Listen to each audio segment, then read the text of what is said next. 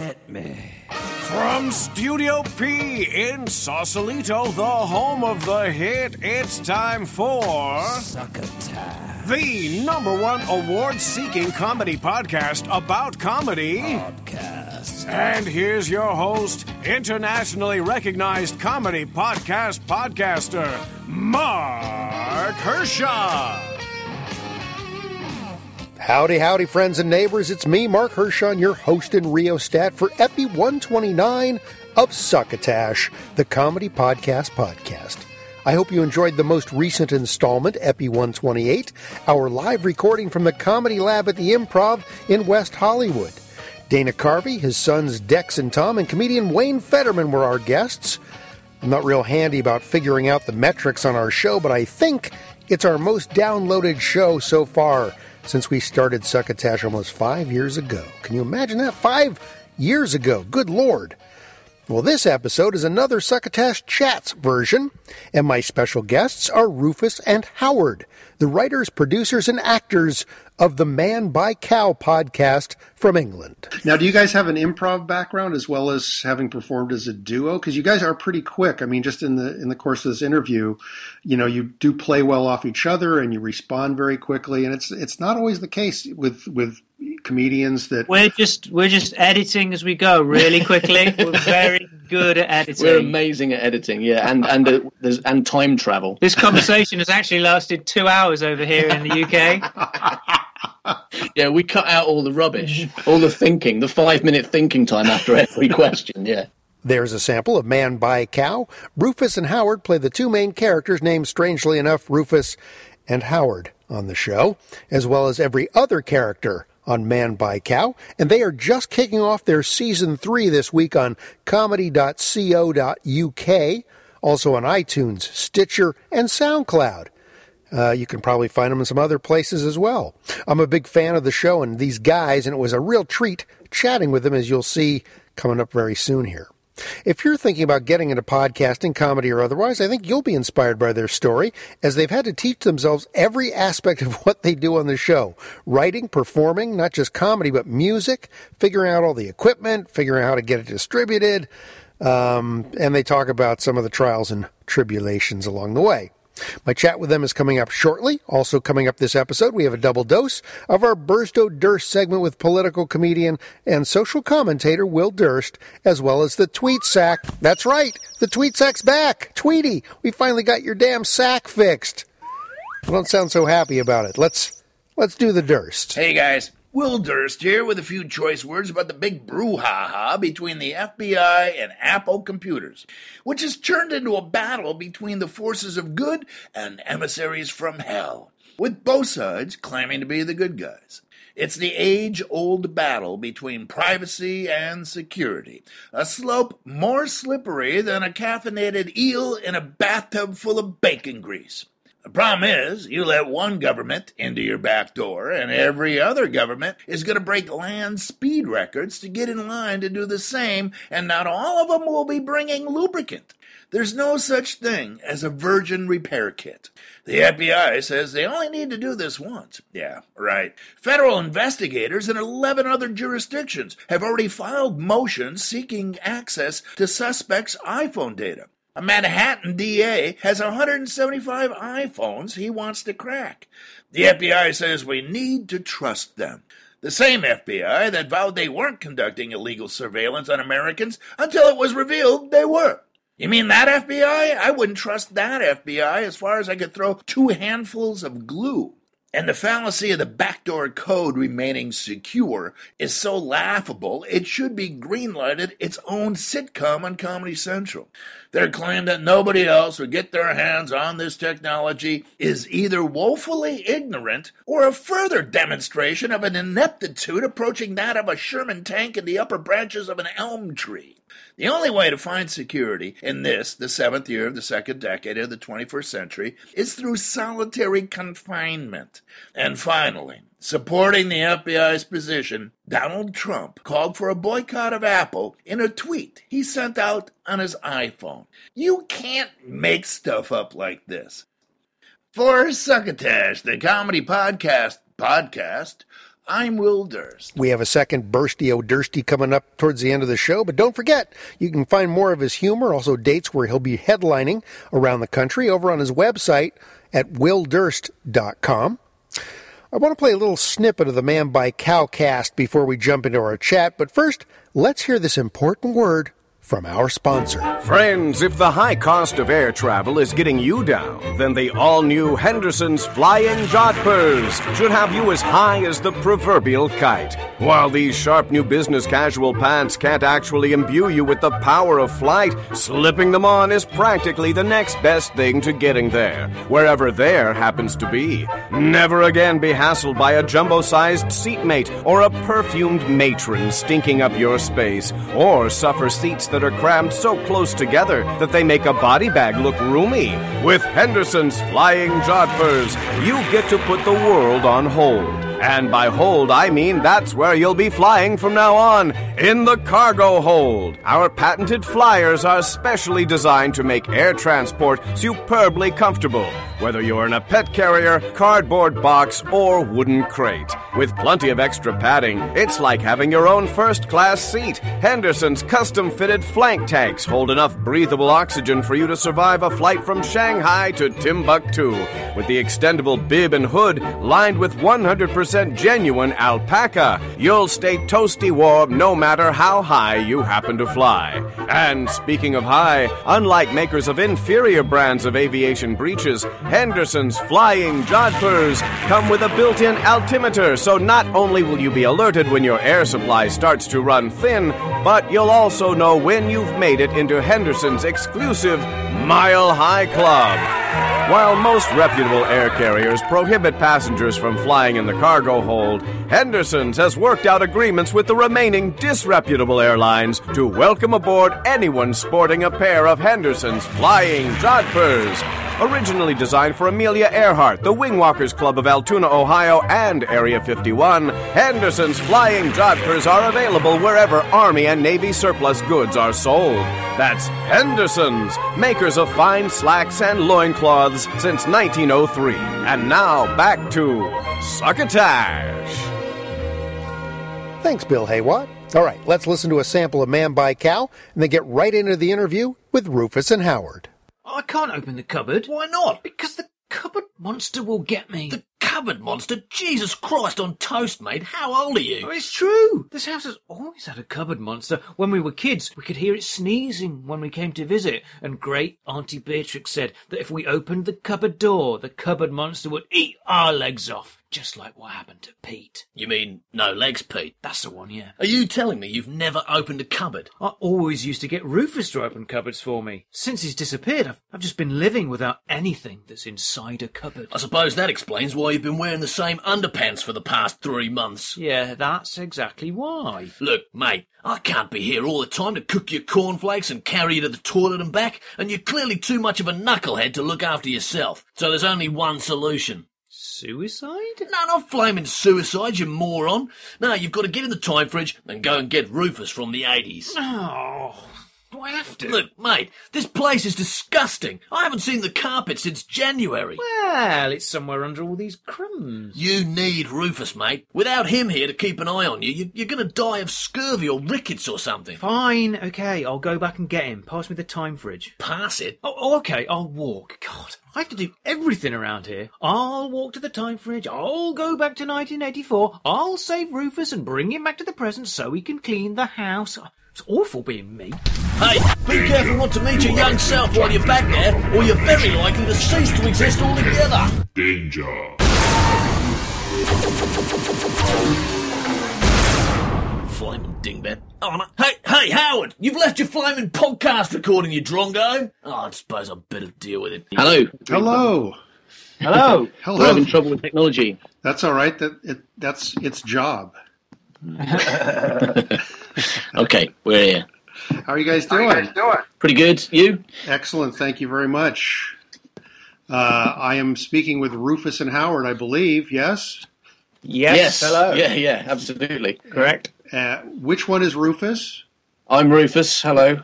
And The one on the left. The one on the left. And I'm the one in the middle. excellent. Howard. Who is that on the right? I don't recognize him.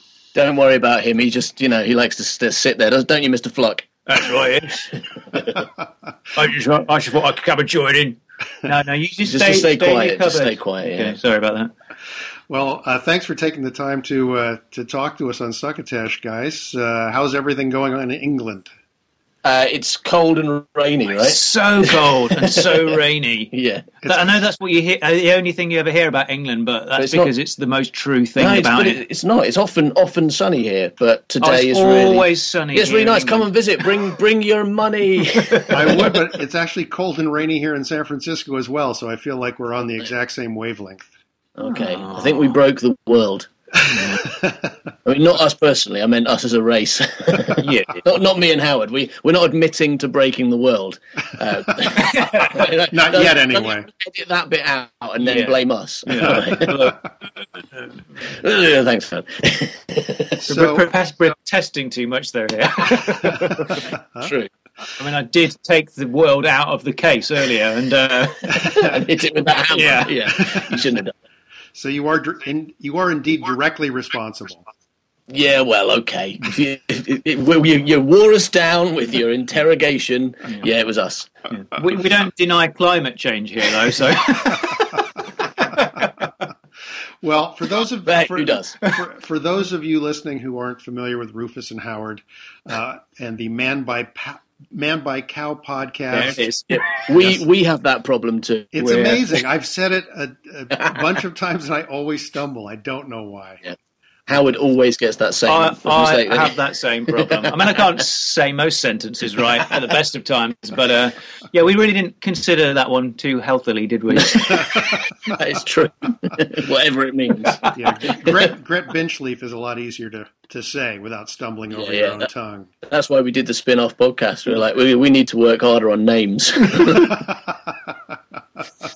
But this is an exciting time for fans of Man by Cow because you're about to kick off your new season.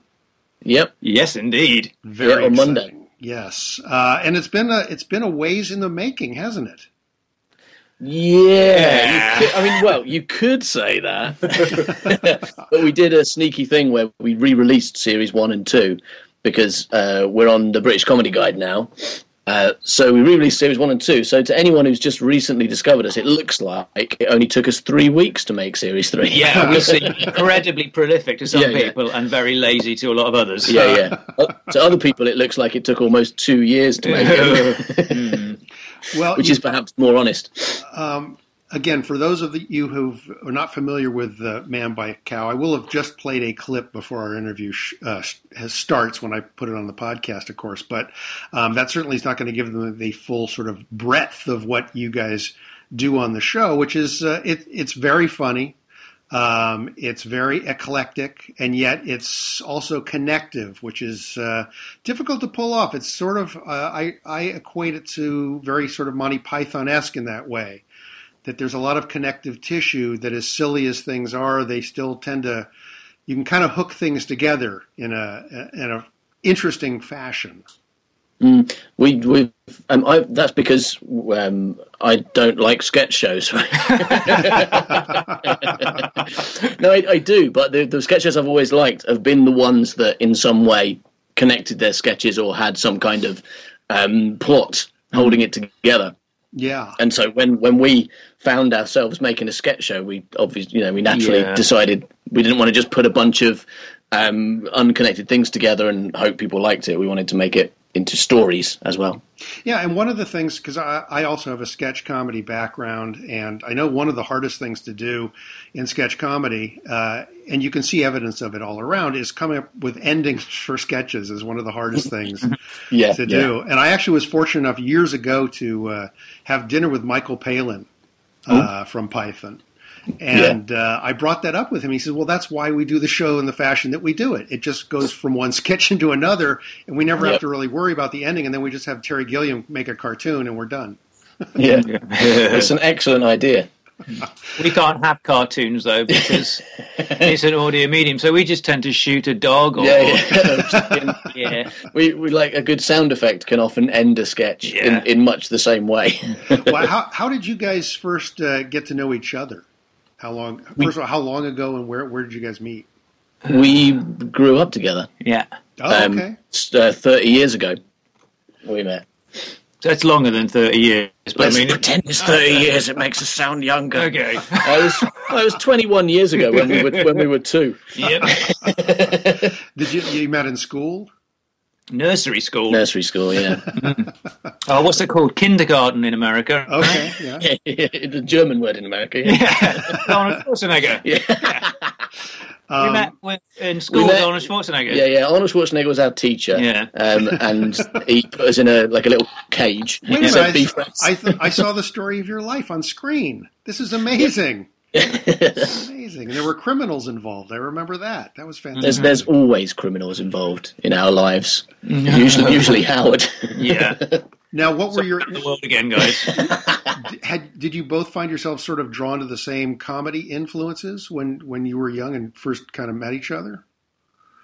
Well, when we met each other, we were only 3. So we didn't really have comedy influences then, did we? We both thought throwing eggs was funny. Yeah. We both thought rhyming was funny when we were 3. That was hilarious. But as we grew up, we definitely had similar tastes in comedy, didn't we? Yes. Blackadder. But very much, Blackadder. What else did we like? Just that. Just that. That was it, Just Blackadder. That could be enough for some people, actually. And did you perform on stage? Podcasting is, a relatively new medium, but did you guys do any kind of comedy live performance? Yeah. Before we started the podcast, we were performing as a double act for about 4 or 5 years. Yeah. Before we started. Well, we knew each other for ages, and then Rufus decided to go on a world trip and disappear for a few years. I only went to Latin America, but I lived in Latin America for a few years, and I hid from Howard for a while. Yeah, he did. But then he found me. No, he came back and he insisted that we should write a sitcom. That was so your idea. And no, it wasn't. He coerced me into it when we were drunk. And then what happened was we realised we couldn't write a sitcom. We were terrible. We didn't really know what was funny, so we thought we'd better go and do some live comedy. Yeah. we wrote something rubbish, and we knew it was rubbish, so we went, okay, we've got to learn how to be funny. Yeah. We'd better become live comedians. Yeah. and do it through failing a bunch, which we really succeeded at failing, didn't we? Oh, we were so good at failing. I mean, I've never been good at anything before until I failed at comedy. So we did that a bunch while trying to learn how to be funny. And whether we did or not is a matter of opinion. Yeah, well, that's the beauty eventually, isn't it? Because comedy is subjective. Yeah, it wasn't when we started. It was just bad. There was one person on the front row who laughed at one joke. And that doesn't count. Now, did you guys perform in comedy clubs or theaters, or what sort of surroundings were you in? Yeah, in comedy clubs, anywhere that would have us, basically. Which at the start wasn't many places. Yeah, small. In London, there's a circuit in small venues, like rooms above or below pubs and stuff. Yeah. So a lot of stuff. Yeah. We've not done comedy in America, so. Well, no, I haven't even been. I haven't even been to the USA. How it works there. We're just waiting for you over here. Just waiting. Yeah. Well, they said, that's not what they said when I asked if I could come. They said no. No, you're not welcome. We're coy. We're a coy culture. Playing hard to get into. So what led you to decide to focus your efforts into putting your comedy into a podcast format? God, that's a good question. This is your fault again. I admit I didn't know what a podcast was till you told me about them. I think you are, in my memory, you suggested writing a sitcom, but I suggested the podcast. That's how I remember it. Mm-hmm. But yeah, we kind of, I don't know, we just thought it might be fun. Yeah. Or I did. I think when we started, we didn't have a big plan. Well, yeah, we didn't know what we were doing. Yeah, we just kind of went, well, let's do a bunch of recordings, see if we've got anything to say or anything that's, different or funny. And if not, we won't release any of it. We'll keep it quiet. So we did, didn't we? We recorded lots of stuff in secret for about a year and a half without anyone. And gradually, over the time, we developed the idea of the show and the structure, and also got better at it. Started off pretty bad at that as well, right? Yeah, we didn't leap in, basically, did we? No. We got in the show and stayed there for a couple of years. For a year and a half. Pruning up slowly. Yeah, and when we felt we had something worth letting other people listen to, then eventually we released stuff and went by kind of surprise. Yeah. And you guys, I mean, you play the characters Rufus and Howard, which makes it easy to remember which one is which, I imagine. Yeah, we got that from American TV. Everybody loves Raymond and stuff like that. You know? Just keep your name. Just change your surname. It's fine. Perfect. And what led you to sort of the through line that the shows hang on? Because there are all these sort of wanderings that happen during the show. But as you say, that it does have this sort of common through line through it. And what sort of brought that main storyline together for you guys? It's kind of it's a mixture of our actual lives and a bunch of stuff that we came up with, really, isn't it? It's just over a lot of improvising and a lot of writing, and we started to build a world that we'd set the show in. And you created a series of characters that sort of you've got kind of some one-off characters, but you've got a lot of recurring characters like Dennis Quaid. Yeah. He's ours. He's a character. Well, anyone who says he's not our invention is absolutely lying. Certainly, the way you've created him, he is your own invention. And that's my perfect Dennis Quaid impression, and I won't hear a word said against it. I worked for months on that, listening to Dennis Quaid, getting it right. But I was fascinated to see, especially when you talk about having tried your hand at sitcom writing and the influence of American TV and that sort of thing, is you've been releasing sort of teaser pictures for the last few weeks leading up to the release of the first episode of the new season with sort of your organizational board and things like that. It having worked in television, it bears a striking resemblance to the way a writing team will put together how the bits work together and how the acts flow and that sort of thing. So it looks at this point, I mean, you said the first season was kind of like putting things together and seeing what was working, but it really seems like as you've sort of matured in your process that there is a real process at work now. And how long does it take to kind of put the season together? It's difficult. We love procrastination, and that's the only reason there's bits of paper all over the wall. It's like, how can we get away with not doing anything today? Let's put some colourful bits of paper on the wall. There's a little bit of truth in that, but we don't spend much time doing that. I mean, it is partly the problem is we're really kind of disorganized thinkers and disorganized workers. So if we don't stick stuff on the wall, we'll forget that we've done it. We'll have no idea where we are, what we've done, or what we need to do at all. Because we'll do a series of sketches in one day. We'll improvise a bunch of sketches, and we'll go. And when we edit them, we'll be like, okay, there's 3 good sketches in that, and then we'll spread them through the series. Yeah. And then much later, we'll come to start working out how the episodes fit together, and move them about lots of times until we decide that they're in the right place. And then there's the plot. So it's just basically we're a mess. So without the paper, we haven't got a clue what's going on. I got you. That's the deal. Now, do you guys? So it sounds like you guys are sort of improvising these sketches and then pulling out the stuff that really works. Is there any writing or pre-planning about what the sketches are going to be or what characters are going to be in them? We tend to write the plots because the episodes are usually a mixture of a kind of plot that goes through and then sketches in between those scenes. So we tend to improvise the sketches and write the plots, although when we record it, we improvise a little bit around the script as well. Yep. And sometimes we'll write a sketch. There have been 1 or 2 written sketches. No hard and fast rules. Now, do you guys have an improv background as well as having performed as a duo? Because you guys are pretty quick. I mean, just in the course of this interview, you do play well off each other and you respond very quickly. And it's not always the case with comedians that we're just editing as we go really quickly. We're very good at editing. We're amazing at editing, yeah, and time travel. This conversation has actually lasted 2 hours over here in the UK. Yeah, we cut out all the rubbish, all the thinking, the 5-minute thinking time after every question. Yeah, that is true in the show, though. Yeah, I mean, we do edit a lot and we cut a lot of stuff for the show. But no, we don't actually have improv background, do we? I mean, when we used to perform, we would improvise quite a lot, but it wasn't improv. I think we're probably like slightly quicker at answering each other's questions now than we would have been when we started. Oh yeah, we've had a bit of practice with questions and answers. Yeah. Well, just because one of the things you've fallen into, because I've done improv for 30 years and I've taught improv and whatnot, is you've learned kind of not to negate the other's offer, which is very difficult for people to do, even if they are trained improvisers. There's a decision that you want to try and push your own agenda forward in a conversation or something. But it seems like you guys really do have a great give and take. So did that develop through the case of just having known each other for as long as you have, or was it sort of one of the outcomes of having done the discipline of recording sketches and things like that?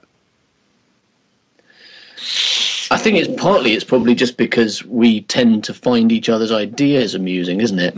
Because if we're improvising something and you come out with something like utterly ridiculous and not connected to anything before, I don't negate it because I'm like, oh, that's really funny. I think it's hilarious. That's true. I think we both, because we're so British, we both have very little faith in ourselves, and so when the other one says something, we just agree. We're just like, oh, I'm so glad that you've said something good. I agree with you. Yeah, let's do what you said. Yeah. So we're just incredibly polite.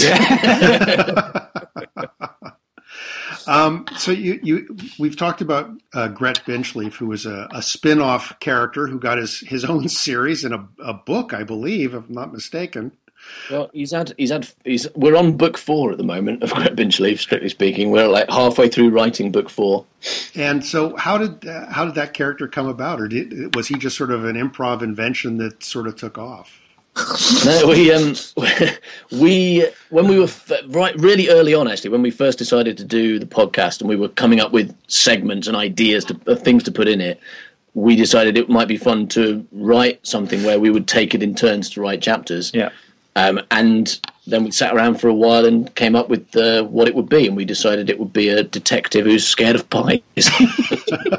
And that was pretty much the end of that conversation. It was, right? Yeah. And then I wrote the first chapter, and then Howard took over, and over the first 6 chapters or so, we created the character. Yeah. And then once he was set, then it's kind of became easier. Well, no, it's really hard. It's a constant learning curve because you're always trying to become a better writer. Yeah. It may not be evident because it may just seem completely ridiculous, but we're always trying to write funny prose that also makes the other one laugh when they hear it. It's weird. It's one of the most I want to say dangerous aspects of the whole podcast because it really is one of us doing a thing and then sitting in front of the other one and reading it and hoping against hope that they'll actually enjoy it. So when you guys record the Benchleaf chapters, if you will, you literally, the other person has not heard what you're reading. That's right. Yeah. So it's the only thing we completely do alone, isn't it? And then we spend a week or 2, although recently that's been getting more. Usually it's a week or 2 writing a chapter, and then read it and record the first reading and the reaction. Yeah, because we're not very good at fake laughing. Oh yeah. Well, okay, no, he's really good at fake laughing. Yeah, you'd think I enjoyed his chapter. It's amazing. Oh no. Plunging me into that pit of depression again. Don't worry, Howard. I do like your chapters. I do. Oh, okay, that's good. Well, it's funny because the over the course of both both shows, the characters really do take on some really distinct personalities and whatnot, to the point that you could see somebody saying, this would be interesting to see in video or on TV or something like that. And is that an option you guys have talked about doing, is sort of moving this to a different medium? Well, I mean, it'd be difficult to put Gret Benchleaf on TV. He's too big. He doesn't fit. There's not a camera with a wide enough lens to film it. No one is big enough to play Gret. Yes, absolutely. People don't understand the true size of this character. I think Marlon Brando would have come close in his later days, but yeah. But I mean, we didn't exactly plan to become audiophiles, did we? But it was kind of partly out of necessity that we started. But over time, it's kind of become our medium, hasn't it? It would be weird. It's difficult to do video now. Oh yeah, I mean, well, yeah. Don't want people to look at our faces; they're terrifying. I don't want to say that audio is easy because it's certainly not. But there's a lot less involved, obviously. I mean, if you do make a video and you don't have the right lighting or any of the elements involved, then you're just making bad-looking video. And then again, people do make bad-sounding audio. Oh, they do, yeah. So I guess we've got a lot of experience of making audio, so it feels much easier. Well, and then trying to do it with video is really hard. Yeah, it's interesting because growing up, I was a fan. There was a radio station here in San Francisco that would play old radio shows, and having been in podcasting now for a while, it's interesting to see that shows like yours and other shows that are taking more of sort of a fictional bent and creating stories and characters are dipping into this rich history that radio had of they called it the theater of the mind, and the idea that you would, through sound effects and music and whatnot, be able to create these images in people's heads. And it's sort of like what you guys are doing now, what, like I said, a number of other podcasters are beginning to fall into, this realm of fictional storytelling. So any thoughts on that? I mean, did either of you listen to old radio shows at all? Yeah, absolutely. Yeah. Well, I mean, we grew up with Radio 4 here in Radio 4 is the spoken word channel, and they have a lot of drama and comedy and stuff. So we grew up in that kind of stuff. Yeah, I mean, you absolutely love Hancock, obviously. Yeah, Hancock's Half Hour. We're both, I think, probably were partially formed by Hitchhiker's Guide. Yeah. Yes, absolutely. The radio shows of that really did create a universe in your head, and so that but listening to that quite young had an effect. Yeah, that's why. And the only reason I bring up the video is not that necessarily you guys would shoot it, but the idea that somebody would pick up the property and go, "Hey, this is kind of interesting. This would make a cool show."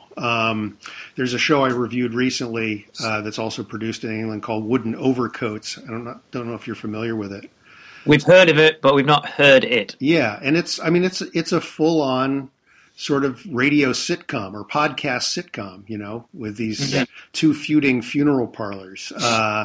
And there's some characterizations that are, they're nothing like what you guys do, but there's this idea that they're creating these really rich, funny recurring characters. And it's the sort of thing that you could see somebody going, hey, this is another great piece of fodder that could turn into some TV as well. So that's the only reason I ask, because some of the stuff that you guys pull off in the regular show with the time fridge and all that stuff seems to me that like it lends itself to something you could do in a visual medium.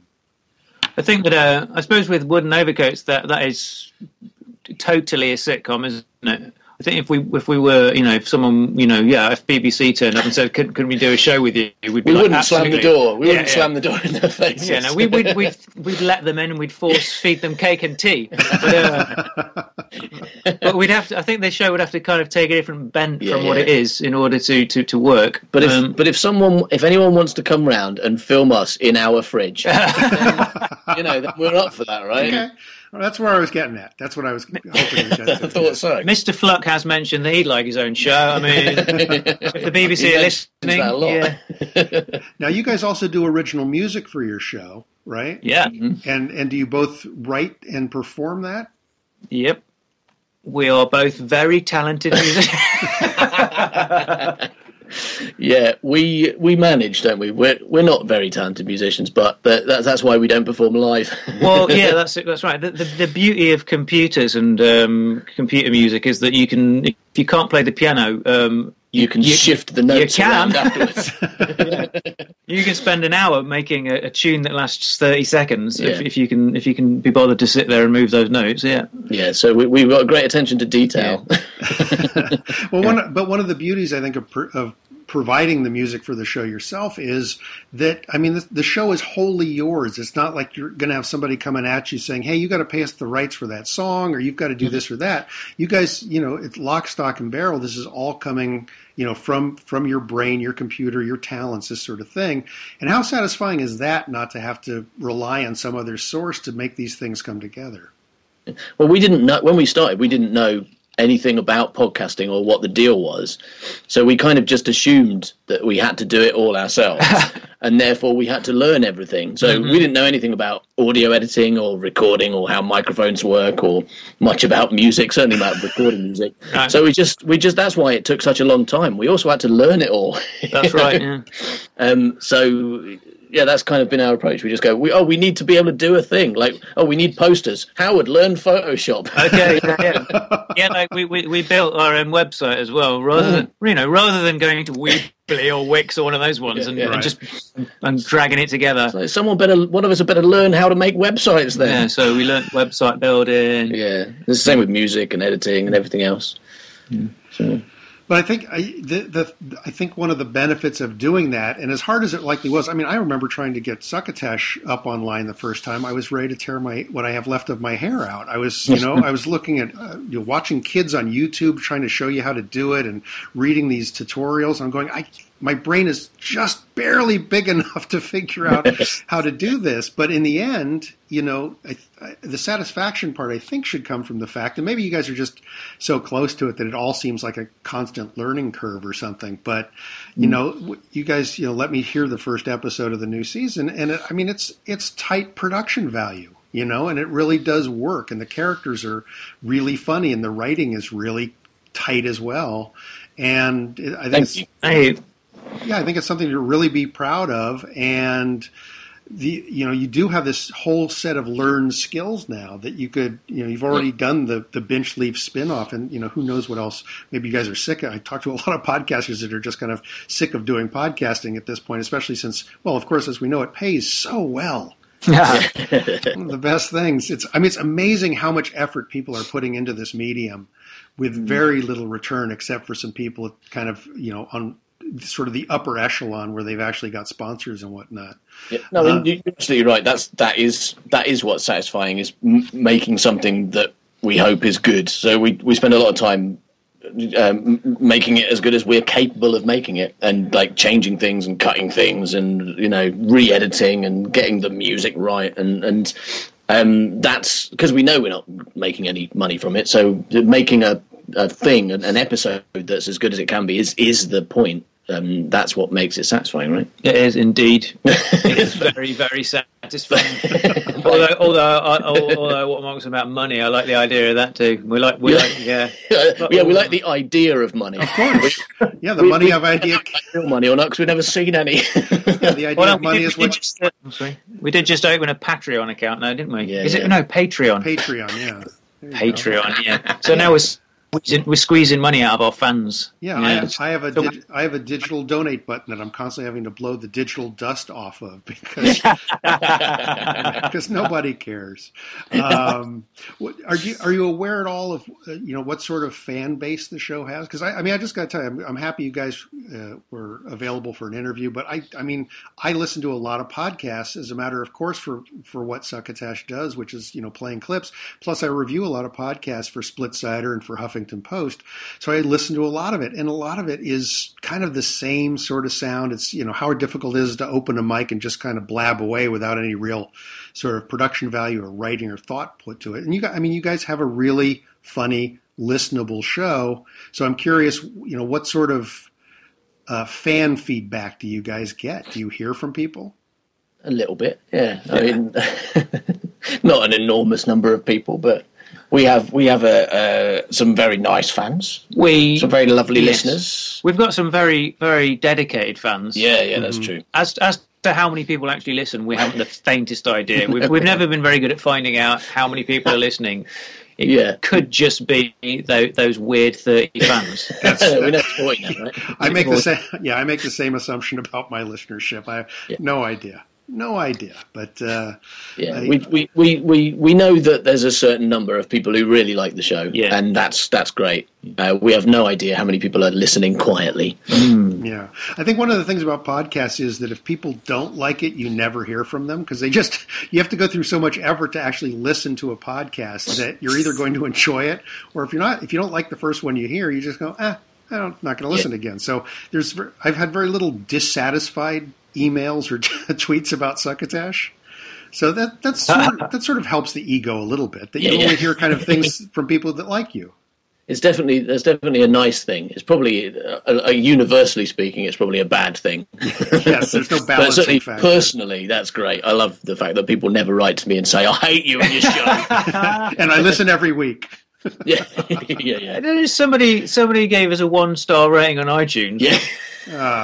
To this day, I've no idea what possessed them to kind of like listen to it and go like, I mean, they were so annoyed with us. Even if you don't, even if it's not your cup of tea, you can at least give us 2 stars for the effort. But like, no, 1 star. This is the worst podcast ever. I reckon it was a dog lover. Yeah, maybe, maybe so. Yeah, I had somebody who enjoys my show turn a friend onto it, and the friend didn't like my show, so they gave it a 1 star on iTunes. Like, if you didn't like it that much, why did you go that much effort to say anything? Just stay quiet. It's fine. Some people are just very angry, though, aren't they? Like online, there's a lot of very, very, very annoyed people. Oh, yes. We found one of them. I think that's just where anger goes. Now, do you guys get a chance to listen to podcasts yourselves? Because a lot of podcasters I talk to, they don't generally have time to listen to other podcasts. But is there anything that you guys either take the time to listen to or you've checked out? Not much. I think most of my listening, like my commute, I use to check our stuff because I have to listen and check at the edit or listen to the first recording and see if any of it's funny or not. So I end up with very little time for anything else.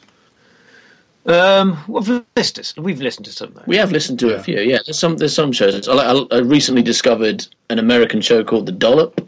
Yes, with Dave Anthony. Yeah. Yes, I really like that. That has also meant that I haven't listened to anything else much because there's so many episodes of that, and I really love that show. Oh, okay. Most of the things I listen to because I came quite late to the party are all discontinued. Yeah. AI Atimo with Richard Herring. Yes. Yep. Modern shows that I do listen to, Craig Mazin and John August's Script Notes podcast, but that's just for whatever. Have you heard Richard Herring's Snooker podcast? Snooker, yeah. Listen, I like many people listen to the first 20 minutes of the first show. Yeah, and then no, he is just playing snooker against himself. Yes, just against himself, and then 2 commentators, which is just hilarious. Yeah. I really appreciate the fact that he's still going, like, whatever it is, like 50 frames later or something. It's amazing. Right. So just like you guys and me, a lot of podcasters do this part-time. In fact, I don't know any full-time podcasters. Not even Mark Maron's a full-time podcaster. Right. So what do you guys do in your real lives, if you can talk about it?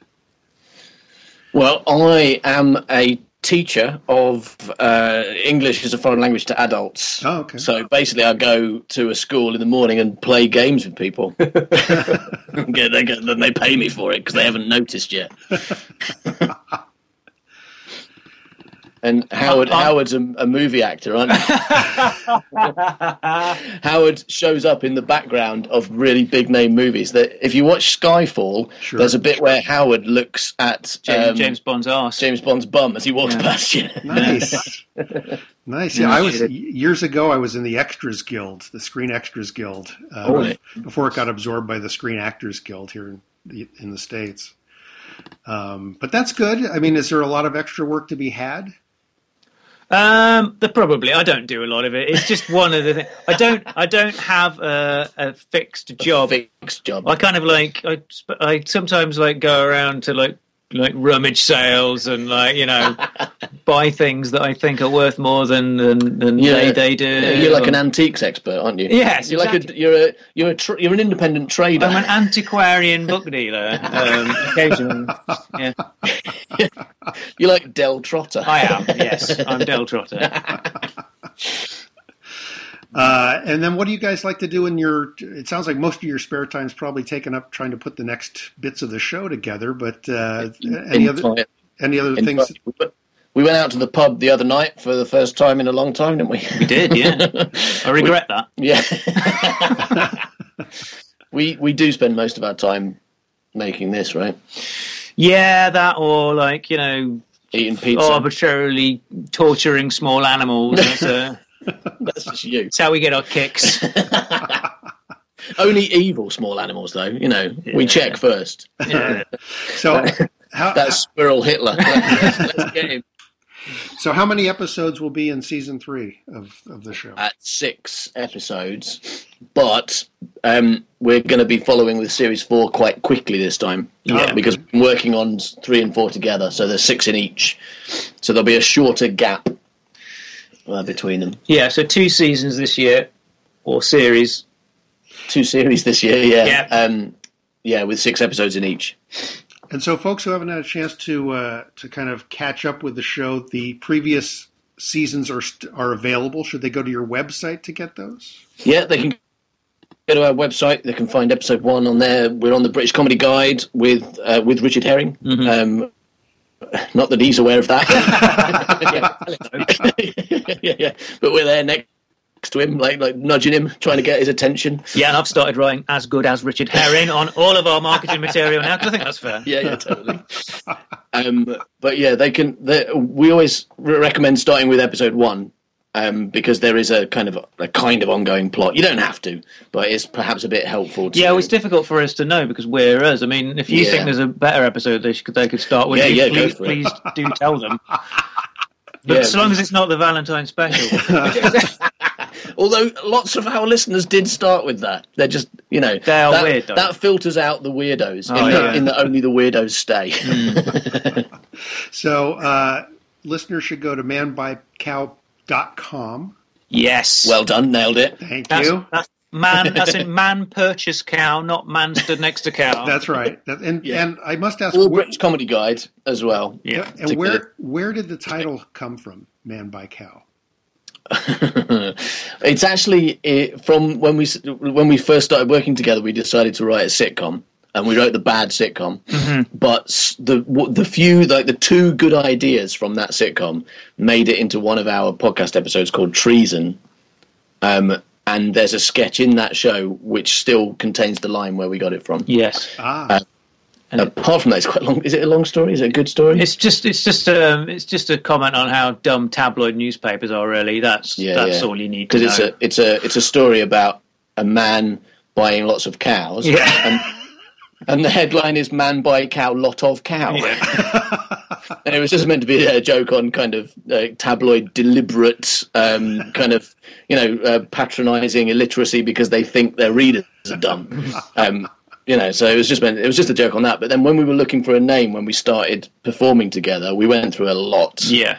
And that was the one that and we stuck. thought, what can we choose that's going to be difficult for people to remember, to spell and find anything out about? Yeah. And cause us trouble forever because we'll always have to say, not man stood next to cow. or man multiplied by cow. Or portrait of man by the artist cow, not that. Or man purchased cow. Yeah, so we went for an ungrammatical name in a moment of branding genius. Yes. That's brilliant. I'm often taken down because of the succotash name, because nobody knows how to spell it. They don't know what succotash means. And yet I'm in the branding business. You'd think I would have done a better job, for God's sake. Yeah.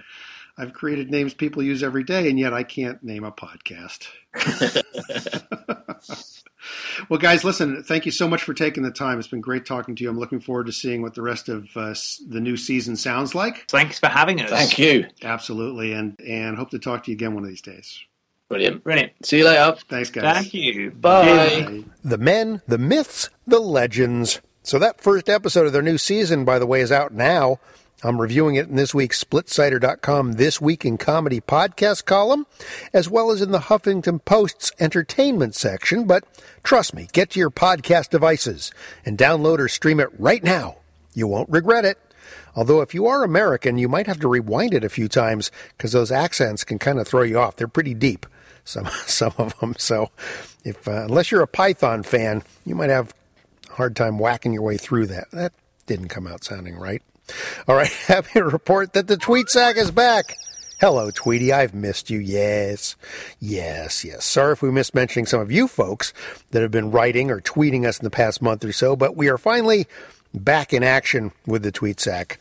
First up is a new 5-star review on iTunes, thanks to LED Flashing from the United States of America, who commented, "Great show, always fun, great guests." Thanks, LED. You know what? You can post a rating and a review to help us gain more visibility, just like LED did. All you have to do is hop up to iTunes and just do it. It's that easy. Helps us out, doesn't cost you anything, and our ratings might go up, which would be great, because I don't think they're high enough yet. Got a request from our friend Davian Dent, who sadly is going to be folding up the tent on his Bitter Sound podcast in another episode or two. But he still has his Strange Times podcast going strong. He wanted to know whether my honest thoughts about the show, if I had a podcast network, he wanted to know, would I consider picking up Strange Times to add to a roster of programs? Now, Strange Times can be pretty salty at times language-wise, but it's a damn funny show. And if the network has no qualms about the occasional fuck, shit, or cunt, multiple cunts in the case of Davian, they'd be foolish not to run with it. So catch Davian's Bitter Sound podcast while you can, and why not give the Strange Times podcast a listen as well? Won't you? Tell him Mark sent you. Got a nice direct message at my Hirschgo Twitter account from the Wasted Advice podcast saying, "Thanks, Mark. Love what you're doing with your podcast. Awesome support for all the little shows out there, and gives the listener a good sample of what's going on out there in comedy land." Well, thanks, guys. And trust me, we'll be clipping the Wasted Advice soon, Wasted Advice show soon on our show. How about that? From the Mount Rushmore podcast comes this DM. "Thanks for following back. As a new podcast, we're always interested in learning more about how to make a better product, other people who are doing it right, etc. Well, you guys will learn a lot hanging around here at Succotash, so thanks for checking in. I'm not saying we're doing it right, but we play clips from shows that are doing it right, so you can learn from them. How about that? All right, had a DM from the Grouch Incorporated podcast, a show which I mentioned in last week's SplitSider and Huffington Post columns. They were interested in seeing some of my cartoons. Weirdly enough, savvy listeners might be aware that I do an editorial cartoon for the weekly Half Moon Bay Review in California, so I directed them to a page full of my work over there at the review website.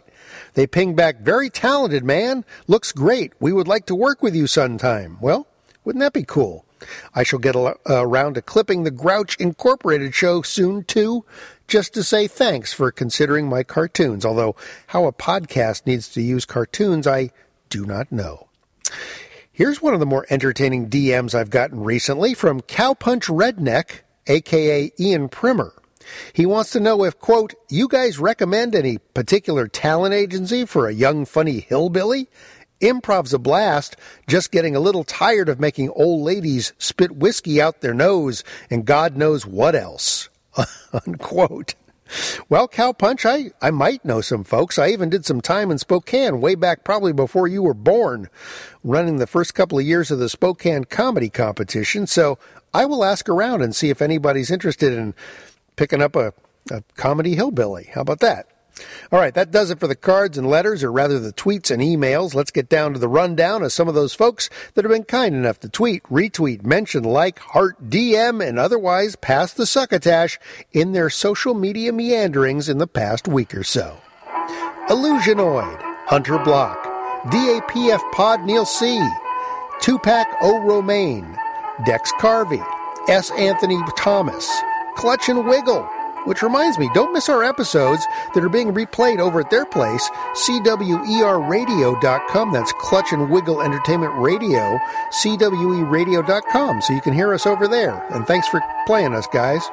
Urbano Reyes, Brian Glowacki, Salty Language Pod, Aranzai 2021, Dave in the Cave, Ted's Life, Paco and George, Josh Nelson, Wayne Fetterman, Hollywood Improv, Aaron Brown, Rapture Insurance, Sean Parker, MP Zakruski, Kaza Mirth Podcast, Corky Knievel, Jacob Kardashian, Choo Choo Stew, The She Pod, Ryan Bradshaw, John Irwin, Lenora Sykes, John Dredge, DAPF Podcast, The All-Seeing Guys, Stephen Shahori, Julio W.D. Harrison, Apelles Longhorn, Jeffrey Welchman, Betty Welchman, Wooden Overcoats, H.A. Loogie, Pod Socks, Ice and the Face, Super Pee-Pee Time, Does This Hold Up, Pittsburgh Ned Podcast, Hollywood ADI Podcast,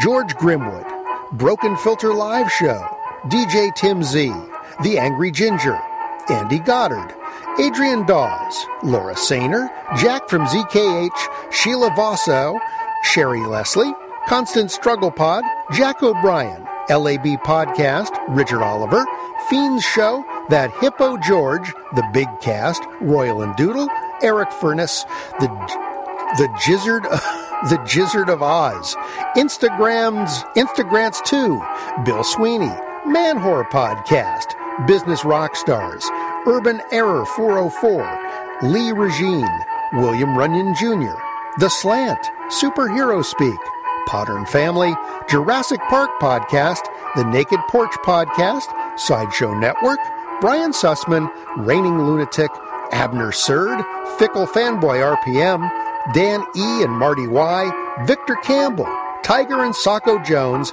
Podcast Stack, Vibe Comedy, Infidelis Lacerta, Grunkle Jim, and the Dirty Bit Podcast. Thanks again for mentioning @Succotash Show in your social media circles. You can also email me at Mark, M-A-R-C, at markhershon.com, or call us on your dime at 1-818-921-7212 and leave a question or comment on the Succotash hotline. I will play it here on our show. Bill Haywatt will have that number for you again, by the way, at the very end of the show, which is coming up fast. But before we get out of your ears, we're going to leave you with a last burst o' durst with Will reflecting back on Not So Super Tuesday. Hey guys, Will Durst here with a few choice words about Super Tuesday, so named for the quantity of elections occurring, not the quality of participants involved. It was a good night for frontrunners Donald Trump and Hillary Clinton, but listening to the speeches of the also-rans, the night was also a huge success for anyone who suited up. The theme was, it's all going according to plan.